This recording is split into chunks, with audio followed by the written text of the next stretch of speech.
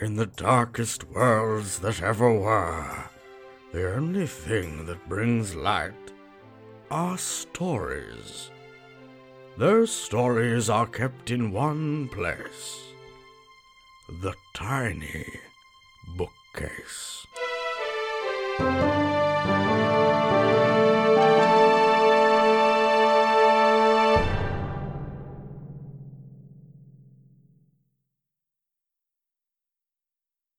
Hello, Story Seekers. I'm Nico. I'm Ben, and you're listening to The Tiny Bookcase. For this episode, we're joined by Hugo Award-winning author and podcaster. Her success in both fields make her one of the worst-kept secrets in science fiction and fantasy publishing. We are honoured to welcome Mer Lafferty. Hello, Mer. Hey guys, how are you? Really good, really good. It's absolutely epic to have you on the bookcase, which is fun. Yeah, really fantastic. So thank you for agreeing to come on. Thank you for having me. It's your stuff sounds a lot of fun, so I'm eager to see how this turns out. Excellent. Yeah, that fun is the aim for sure. A bit of demystifying writing going on, which is always fun. I'm just still slightly weirded out that you said it's good to have you on the bookcase, which makes it sound like a physical thing. You do know what the name of this podcast is, right? I vaguely. Who are you? Where am I? So a little bit. I think we're a little bit overawed, actually, Mo, because you are extremely prolific and successful in this field that we are discussing. How have you found being juggling both podcasting and authoring over the last 15 years or so?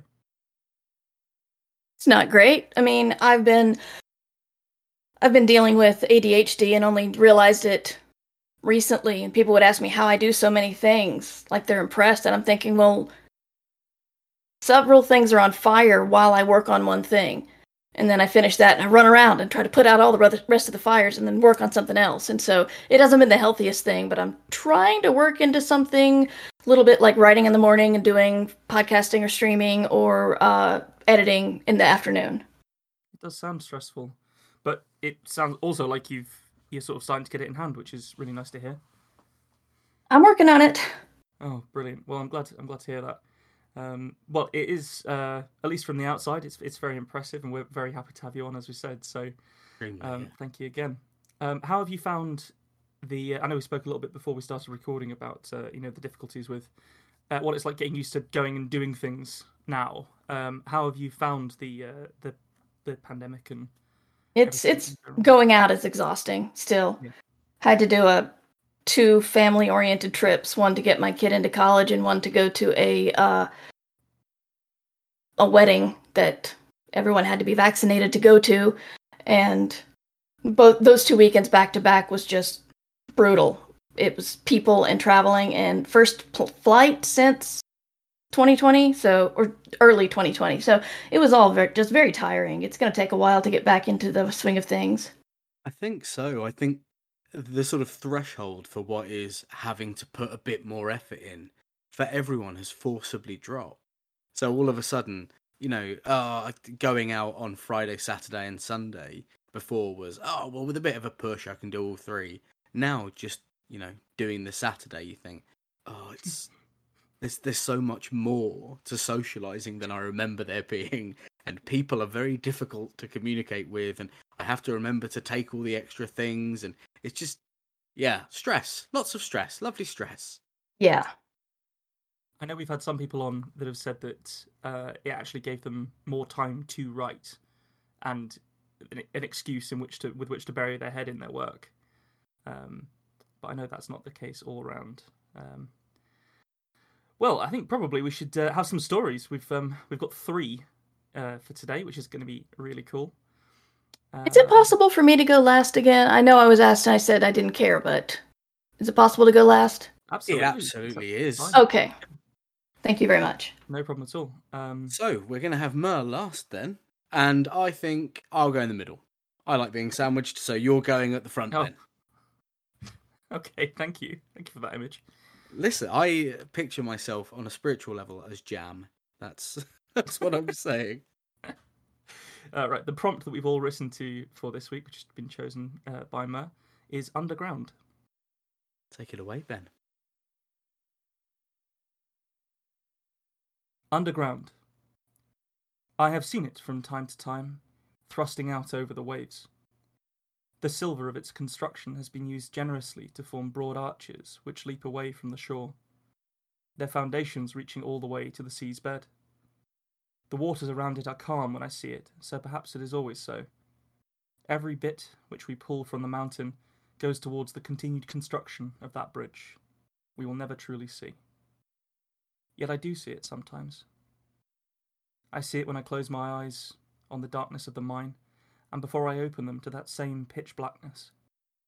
There is a moment when I wake from dreams of it, and I think I can still see its fading shape in the shadows. The candles of the overseers flicker away such notions as we are herded from our sleep into the darkness of the day. We shuffle and cruise through tight tunnels which bend our backs. The ladders and platforms which thread precariously through the mountain bear our weight begrudgingly. The air we breathe, already thin, is thick with the dust of our labour. With each breath I feel my chest pulling on the tendrils of it, grasping for purchase like it is the frayed end of a rope slung down to a drowning man. I do not know the name of the man who told me of the bridge. He had lost the use of it and had no will to recall it. He spoke to us of a place called Spain, and how the bridge we built of our silver would span an ocean to reach it. I do not know of Spain, and could not ever picture it, but I could see that bridge. Its shape and brilliance has only grown in my mind since then. Some months after he told us of the bridge, as we trudged to our tasks, the man with no name stepped from a platform. He did not cry out, as his body was lost. I was glad he had spoken to me before he fell. Our warren of indentations in the belly of the mountain continued to welcome us greedily. We slithered on our bellies into the individual tunnels we made for ourselves, always seeking that glittering vein in the mountain. The candle strapped to our faces burned the air and stained our sweaty skin with wax burns, yet with it we could see the rock and earth which swaddled us. When we felt our tunnels beginning to shift around us, we crawled backwards, wiggling our bodies away from the crushing death of a collapsing shaft. That tightening grasp of the vengeful mountain is one few of us survive. Those that do receive only more of this life as their reward. When we find what the overseers are looking for, it is time for us all to dig, widening that small tunnel into a cavern in which our picks can crack open the veins. When the silver flows, I always feel a relief. That relief comes from knowing that I'm a part of something impossibly grand in both scale and sight. I'm a part of that bridge. Each shift in the mountain lasts for several months, and at the end of them we are brought back out into the strange light of day, until we are required again below. On the surface we carry heavy sacks of raw silver from the mouths of the mine into the town.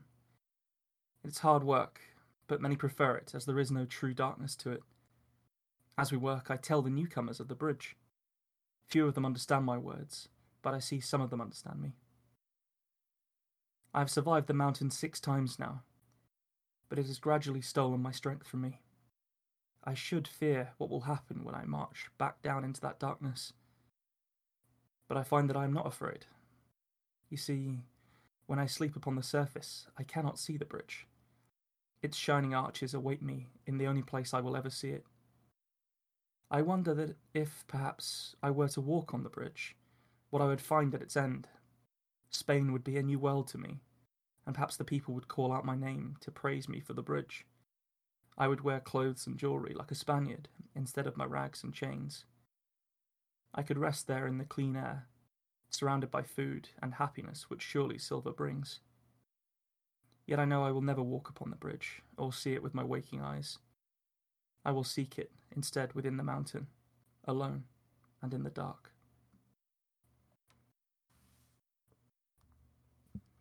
Crikey. Nice, eerie. Unbelievably bleak. Well, I thought it'd, set us off on a happy note. It's I've said unbelievably bleak there, but in its own way, it's kind of obtusely uplifting, isn't it? This ability to find hope and like the vision of this bridge in such a perpetual darkness hellscape is Well, it's something, isn't it? It's quite a hollow hope, though, isn't it? It's not. It's a hope built on pain, madness, and oxygen deprivation. Well, I mean, you did have a line in there, didn't you?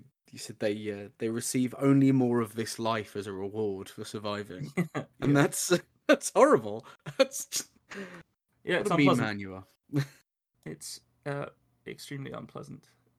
Is it based in? Was it something they actually tried to do? Build a Whack-'n Great bridge? Or was this No. The bridge itself is always has always just been a turn of phrase, but it's roughly it's sort of talking about and based on the colonial Spanish silver mines in Bolivia, and the saying went something along the lines of that they pulled enough silver out of Bolivia to build a bridge from South America to Spain because there was so much of it, but then also the amount of dead that the amount of bones that they left behind in terms of all the people that died in those mines could build another bridge back again. I think the sort of conservative estimates reckon that in about like 100 years or whatever, about 8 million people died in these Spanish silver mines, which is Fucking a huge it's a massive genocide. Yeah. Yikes. And these workers would have been like Native Americans or slaves from Africa and these kind of people. So it's really grim, and not something, at least in the British school system, that we're taught about. I don't know whether that rings true for the States at all. No. Do you get taught about like Spanish colonial stuff in South America? A little bit. I am far from school, in the terms of years, and history was never a part of what I studied heavily, which I regret, honestly. But I do remember being taught about the Spanish landing in South America and doing their thing that the English did in North America. Yeah, pretty much. It's a grim bit of human history. To go with all the other grim bits, I guess. I find a lot of it does tend to be. Yeah. It's rarely uplifting. So I was sort of wondering how to approach this prompt after you picked it, Mer, and for whatever reason, I was reminded of this thing, this bit of history, from a story I was told waiting at a bus stop in rural Cumbria for an hour by a stranger. Because there's so much time between public transport in that rural part of England, you end up talking to strangers in a way that you wouldn't anywhere else in the country. And for whatever reason, we started talking about history, and he'd just come back from Bolivia, having been to this mine, which I think is I'm going to absolutely butcher the pronunciation, but I think it's Potosi is the name of the Bolivian town where this mine is. And this was 16 years ago that he told me this story. I can't remember his face or his name, but this idea of these poor slaves like crawling on their bellies into collapsing mine shafts to try and pull silver for an empire has really stuck with me. I worry about you, man. Just on a real deep emotional level sometimes. I'd like to also state that as a proper Southerner, I've never spoken to anyone outside of my house ever. No, it's just I feel like you carry a lot of. Maybe it's because you're into history, but you're just full of really horrible stories. Well, yeah, pretty much. But it's fun when you can turn it into something like this, where you can sort of work through it a bit. Yeah. I wouldn't say this is something I've thought about every day, but it has stuck with me to the point that when I heard the prompt underground, I was just like, oh, there we go then. We'll be going in that direction. Which was really nice. In terms of just sort of breaking it down a bit, like I feel like the sort of narrator's voice doesn't quite fit what a historical interpretation of a slave from that mine would have spoken or thought like. So I'm not entirely sure how we go about fixing that. It's not as flowery as it could be, but it's quite flowery. No. I think it's a difficult one just because obviously you and I both write from a place of privilege. which means that it is quite difficult to find that narrative voice, and especially without it becoming almost like pastiche, if you get what I mean. So it's hard to do it sensitively. I'm not saying I think you're incapable of it, but it is a difficult line to walk.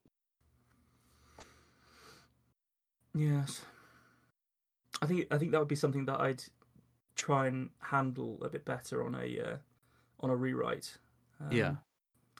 Or give more context for the character. But it's very short. It's 802 words or something, so it's just inside our bracket. So it sort of, for me, it somehow feels like it's got a little bit too much fat on it, and also not enough bones to it. So yeah, I wouldn't say I'm entirely happy with it, but it was definitely fun to write it, and also fun to perform it for you. So definitely some fun turns of phrase in there. I'd say I will say I wrote down "We're herded from our sleep into the darkness of the day," which is a really nice way of showing, how their underground existence has inverted their perspective. It's really, lovely. Really, really nice. Oh, I'm glad you liked it. I did very much. Very glad. Well, Nico, you'll be up next then. Let's see what you've got. Righto. Underground. The woods are never truly silent. Not in any meaningful sense. There's much talk of falling trees and if they make a noise when no one's there to hear them, but this is a very human idea. There's always someone listening in the woods, almost certainly if they've made a home of the falling tree, and are making very loud sounds about their good crockery as the collapse begins.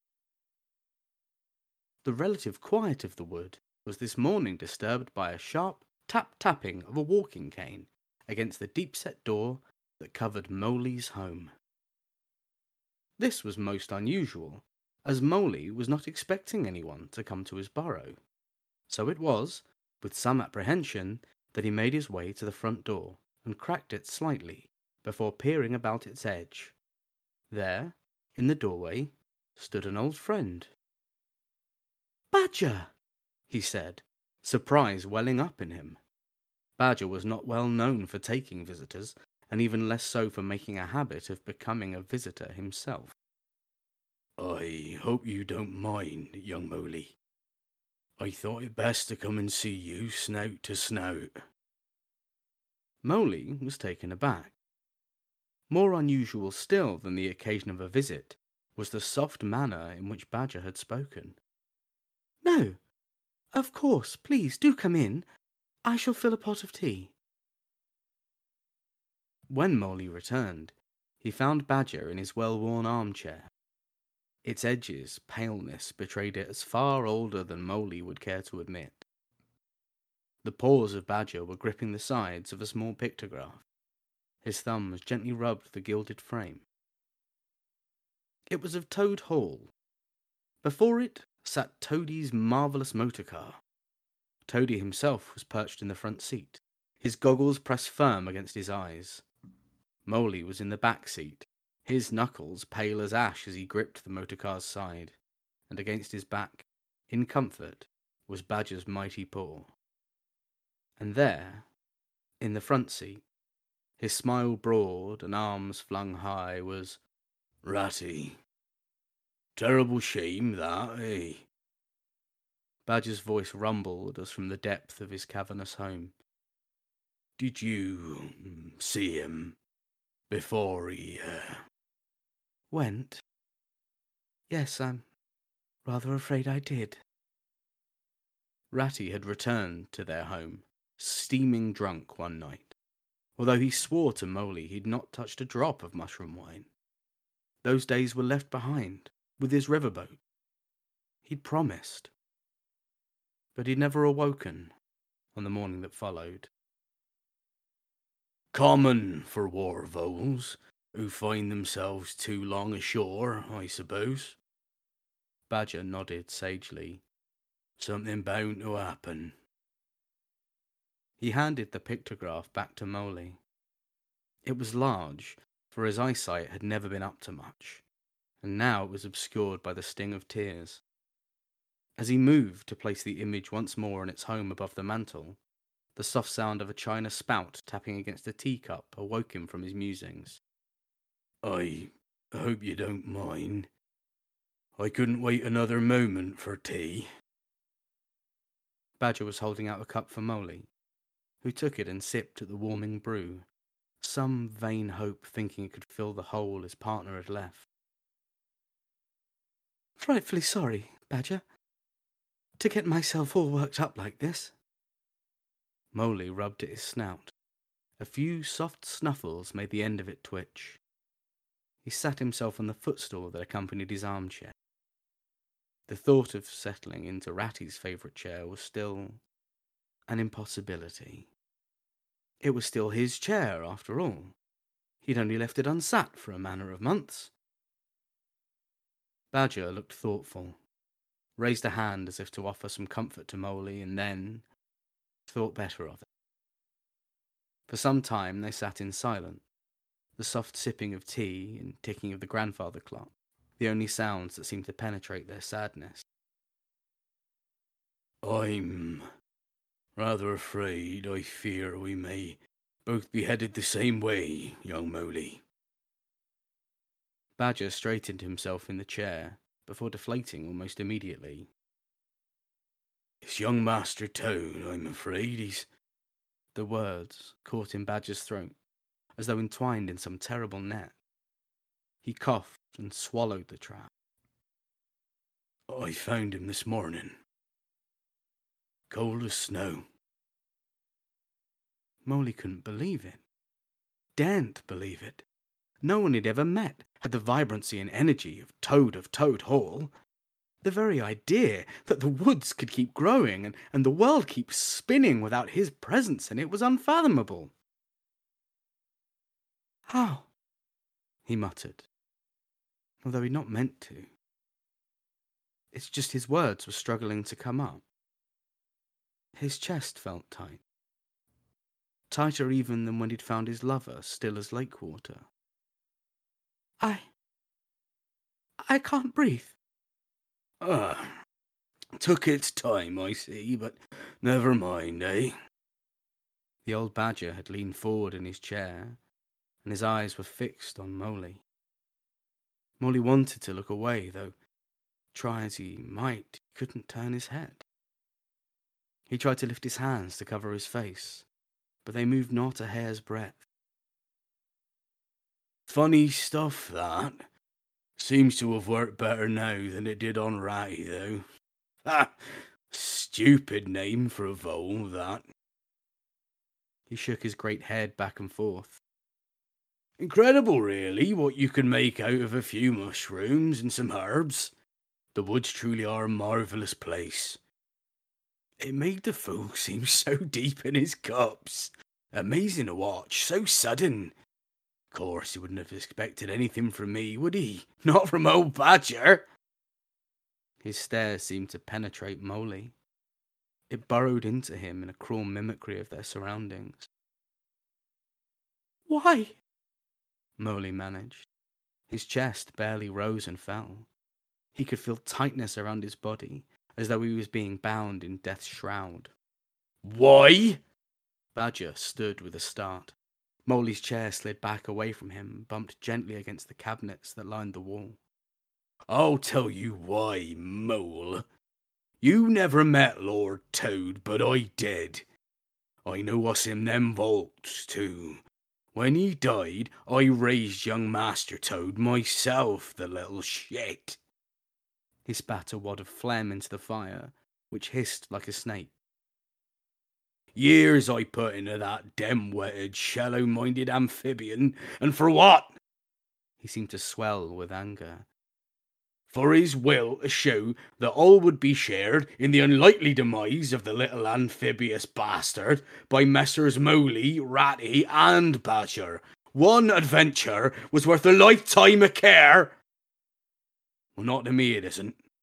Toad Hall and its fortune are mine by rights. No more skulking underground for old Badger. It's time for my place in the sun. Moley wanted to spit an insult, to call him a monster, to ask why he would truly do such a thing. To do so for money must surely be a jest. They had all they needed, didn't they? So I'll be going then, Moley. You'll likely suffocate soon, if I'm not mistaken. I tell you not to bother coming to visit, but you disrespectful little rodents probably wouldn't listen. And with that, Badger of Toad Hall turned and left, leaving only the sound of a slammed door to fill the burrow. Moley stared fixedly at the seat of his greatest friend and dearest companion. They'd be together again soon. Underground. Bloody hell, that was incredibly well realised. Wow, I'm not really sure I could go after those two. I'm not going to lie, The Wind of the Willows did most of the work for me there. Yeah, I had an entire novel's worth of backstory. I was gonna say that's true. Do you reckon that would be approved by the Kenneth Graham estate? If the copyrights run out, it doesn't matter. Oh yeah. Has the copyright run out? It was it 19? Let's hope so. I think it was really early 20th century, whenever it was. So it probably has run out. Although, isn't the mouse constantly trying to extend how long copyright lasts for? Yes, it will forever until somebody beats it. Yeah, you got to beat the mouse. Yeah. Sony keep using their own rules to keep hold of Spider-Man, so it's fine. I absolutely loved that. I thought that was really excellent. It sort of all the different voices that you brought to it, and obviously, The Wind in the Willows with a hot take. It almost had like I don't know whether it was just the voices you were using, but you know the movie Hot Fuzz. There's kind of murders in this rural village sort of situation. It had a bit of that to it, but sort of a bit more serious and sad. I showed it to my partner earlier, and she said, "What voices are you going to do for the Badger and the Mole?" Because she knows me, and I did them. She went, "It's just Hot Fuzz, isn't it?" So there we go. Then I'm really good. You've been added. What a fun time! Yeah, I really like the retelling of stories like that, or expanding on them, because it does give you a little bit of relaxation with the whole novel and backstory, like you said. But you can take it in new ways. And again, if it's out of copyright, it's not considered fan fiction. I don't know if it's considered fan fiction. I don't know what I'm talking about. I'm not a lawyer. I don't know. He did just ship Ratty and Moley. That's right. Tell me I'm wrong. No, not at all. Excellent. I think they'd be more upset about that in the recently post-Victorian world, wouldn't they? No, the Badger could be a murderous bastard, but those vermin better not be gay. Oh no! You can still see them getting. In fact, I think it actually added to the story that Victorians would get so angry at that. It was great fun though. Really, this is the first time I've done anything like this, with sort of playing with someone else's universe like that, and I really enjoyed it. Really? Yeah. I found it. I thought I knew the story of Wind in the Willows, and then a cursory Google. A cursory Google. Yeah, a cursory Google, and then I went onto Google, and I discovered that I didn't really remember any of it properly. No. And I'd sort of had a vague idea of how I wanted it to go, and then I was reminded that Badger was a sort of miserable git, and who'd helped bring up Toad of Toad Hall, and I just, it all fell into place. It made perfect sense for me. How I ended up there from Underground, I guess because Mole. Yeah, I guess. I mean, I was about to say, I think that's a really excellent interpretation of the prompt, Underground. To use it as a leaping off point for something inside your imagination and inside the sort of childhood zeitgeist almost. It was really cool and very well written and performed. The whole thing was it felt to me like a real tour de force. So well done. Oh yeah, the voices were great. Thank you. Definitely, yeah. Poor Moley, eh? Poor Moley, yeah. Very sad. You could really see it. You really brought it to life. That's going to stick with me, I think. It'll stick with me longer than slaves mining silver, for sure. I mean, one of them definitely had a more profound impact on the world, but You're right. Ratty's chair was an important thing. Yeah. Oh, so many people have looked at it in dismay. I've got to ask that a lot of that was very sort of quintessentially Middle English. And I'd be really interested to know how that came across for you, Mer. Like, a lot of it is just, it's sort of predicated on knowing how the British function socially, like awkwardly pouring a cup of tea for someone, because it's the only way we know. Right. Well, I'm not the best person to ask because I did study English literature, so I probably have better knowledge or more comfort with some of the very specific ways y'all use the language. But so yeah, nothing like really stuck out as weird or confusing to me. Well, American listeners, feel free to tweet at us and tell us that we're little British oddballs. Yeah, I actually think you made it very accessible. Like, I think it was very clear that you mentioned the bit with the tea service. Like, I think that was very clear that there was some sort of problem at that moment, and it does foreshadow that he's poisoned him. Yeah. So I think it works inside the story just as a construction. Yeah. I think anyone reading or listening to that would get that there was something odd happened at that point. They might not necessarily get the exact implications of it, but I think it would still work for your story for sure.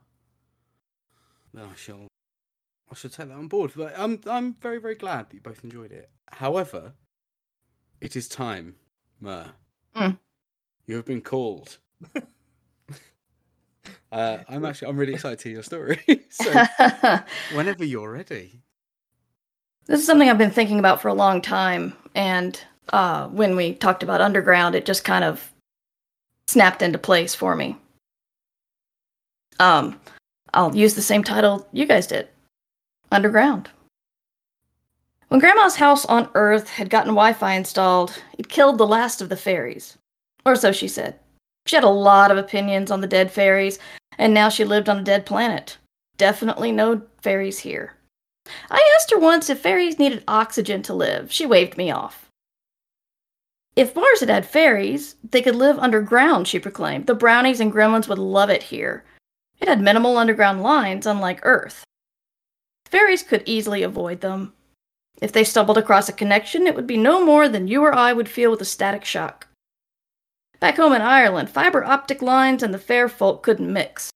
My dad's gift of Wi-Fi had enraged her. She complained for a week, let me tell you. She said when cable TV and internet and the high-speed internet and the cell signals and then Wi-Fi came along, it became a tightening spiderweb of danger for the fair folk. Many retreated to more and more remote areas, she said. Even a charming small town being too much of a danger. A friend of mine from school once asked, I didn't think people believed in fairies anymore. But my grandma did.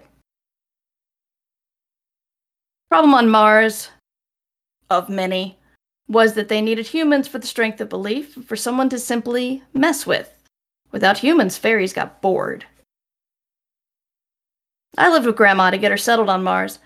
I frowned at her shiny new laptop with far more computing power than she would ever need. What's your password, Grandma? I asked, trying to unlock it.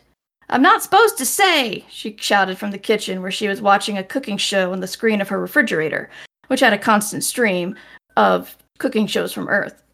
Grandma, you can tell me. We're related, I protested. Fine, it's my birthday. I rolled my eyes. Grandma, that's highly insecure. You mean you forgot my birthday? She yelled. It has to be something I remember. I'm too old for that memory implant your generation has, she said. I'll put down something you remember, I said. After I got our Wi-Fi connected and hooked up the laptop, connected her phone and all the other smart devices, I went to admin and changed her password. No fairies on Mars! !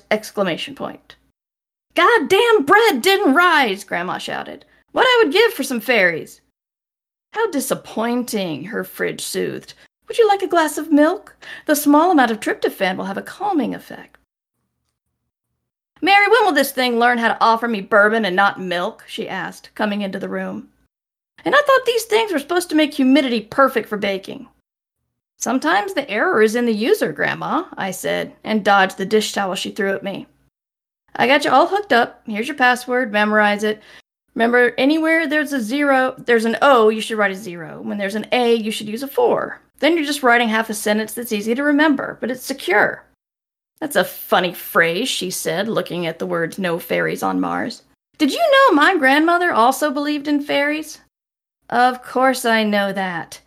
The story was why I was living with her, not the whole reason. I wasn't a monster who was just sitting there using life support to care for Grandma. I was there to help with the terraforming too, and to help with her.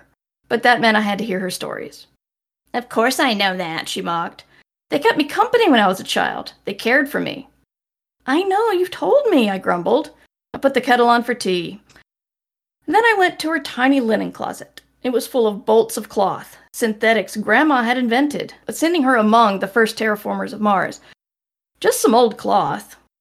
I took a napkin with frayed edges.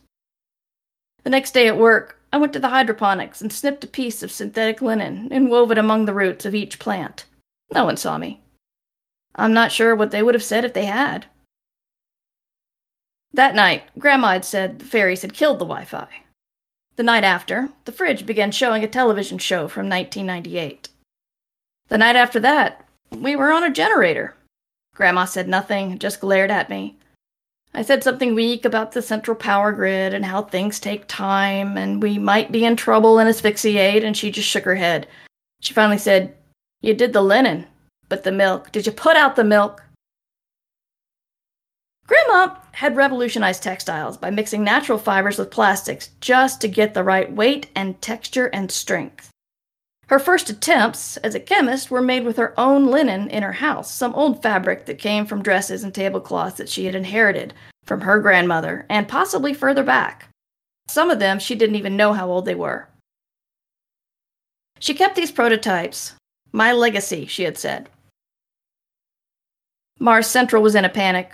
People were sure we would all die of asphyxiation, while Grandma and I sat with our generator, and I heard more stories of the old days that her grandmother had told her.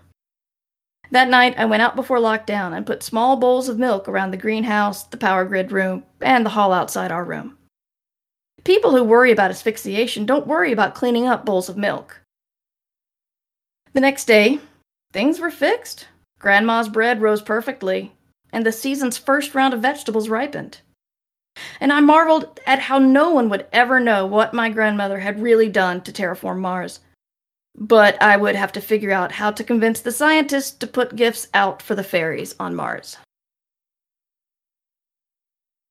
What a fascinating story. I love it. That's unlike anything I've heard or read before, which is stunning. Is that good? No, it's really good. Thing. Yeah. Like a folklore in a realistic sci-fi scenario is wonderful. It was a real delight for me. Two things that I really love. Thank you. Yep. The sci-fi elements really reminded me of a book called Feed by Matthew Tobin. I've not read it. Okay. Which is a good thing because I absolutely fucking adore that book.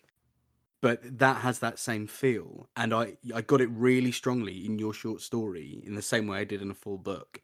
So cool. Excellent work at getting that. Okay, yeah, this is obviously the logical progression. And it made that feel like almost like Black Mirror-y. Oh wow! I can see I can see how this tech happened, and having the older generation be absolutely infuriated with what is obviously genius level tech was absolutely spot on. The grandma character was amazing. The grandma character. Yeah, it was a little hard to make her like important to the mission and still homey and not really good, but she's a fabric chemist, not a computer person. Yeah. But I was thinking of how, I mean, I'm not sure quite how the folklore, you guys might know better than me, how the folklore rose, but whenever people draw fairies, they often look like, you know, what they lived among in nature, so the flowers, etc. Yeah. And then, then I suddenly thought, but does that mean that Mars's fairies would just be like clumps of rock and cranky little potatoes? And so, like, I became obsessed with the whole fairies on Mars, how they got there, whether they would help or hurt. And so that's kind of been just kicking around in the back of my brain for a while. I think it's a wonderful idea. It's the kind of idea that you hear and then you're like, oh, of course, that's great. Yeah, it really clicks. You mentioned that it was sort of difficult to weave the grandmother character into a terraforming expedition. I really liked the way that you did that with the as you say, the textile chemist. Mm-hmm. I thought that was a really interesting way to get some kind of lineage into this like folklore believing family. Yes, as you said, her earliest prototypes were inherited cloth and sheets and linen. Yeah, the only thing is if somebody's probably gonna call me on the fact that Grandma would never have used the linen like that. Perhaps not. She wouldn't destroy her grandmother's sheets on a prototype, but it felt right at the moment. She struck me as a very practical woman, so if it happened to be exactly the right kind of linen, perhaps. Maybe. Okay, I'll buy that. Yeah. I liked her a lot. She was very likable from the get go, and just in terms of the way that you structured the story as well. The beginning with the installation of Wi-Fi killed the fairies. Already, you've got a massive hook that people are fascinated to find out more about. I think it was a really good way to start the story, and then you completely delivered on it and expanded the concept well. So I think that's an excellent short story that I really enjoyed listening to. So thank you. Thank you guys. Yeah, that was really fun. I've got really caught with this idea about fairies on Mars now. Yeah. And I need further stories with different atmospheres and how they affect the fairies. 'Cause I know there's a planet where it rains diamonds, isn't there? So I need diamond fairies. Oh, yeah. In the meantime, you should just watch Steven Universe. Oh, I mean, hell yeah. Yeah. Thanks for joining us for this episode of The Tiny Bookcase. Remember to subscribe, otherwise you're going to miss out on the future fun. Also, tell a friend. If you like this episode, link them to it. We'd be tremendously grateful. You can follow us on Twitter at BookcaseTiny, Facebook at The Tiny Bookcase, and Instagram at BookcaseTiny for updates. Speaking of supporting the podcast, well, magic can only take one so far. The Tiny Bookcase is supported by the generosity of its patrons. Those kind souls have really kept my belly full the last year.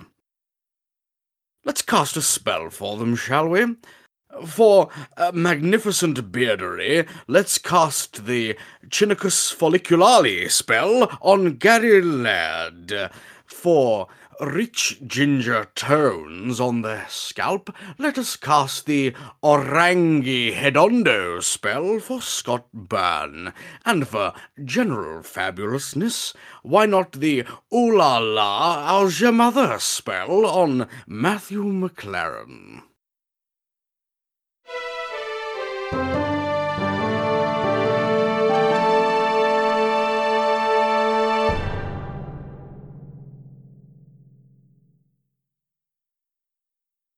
How do you come up with that shit, man?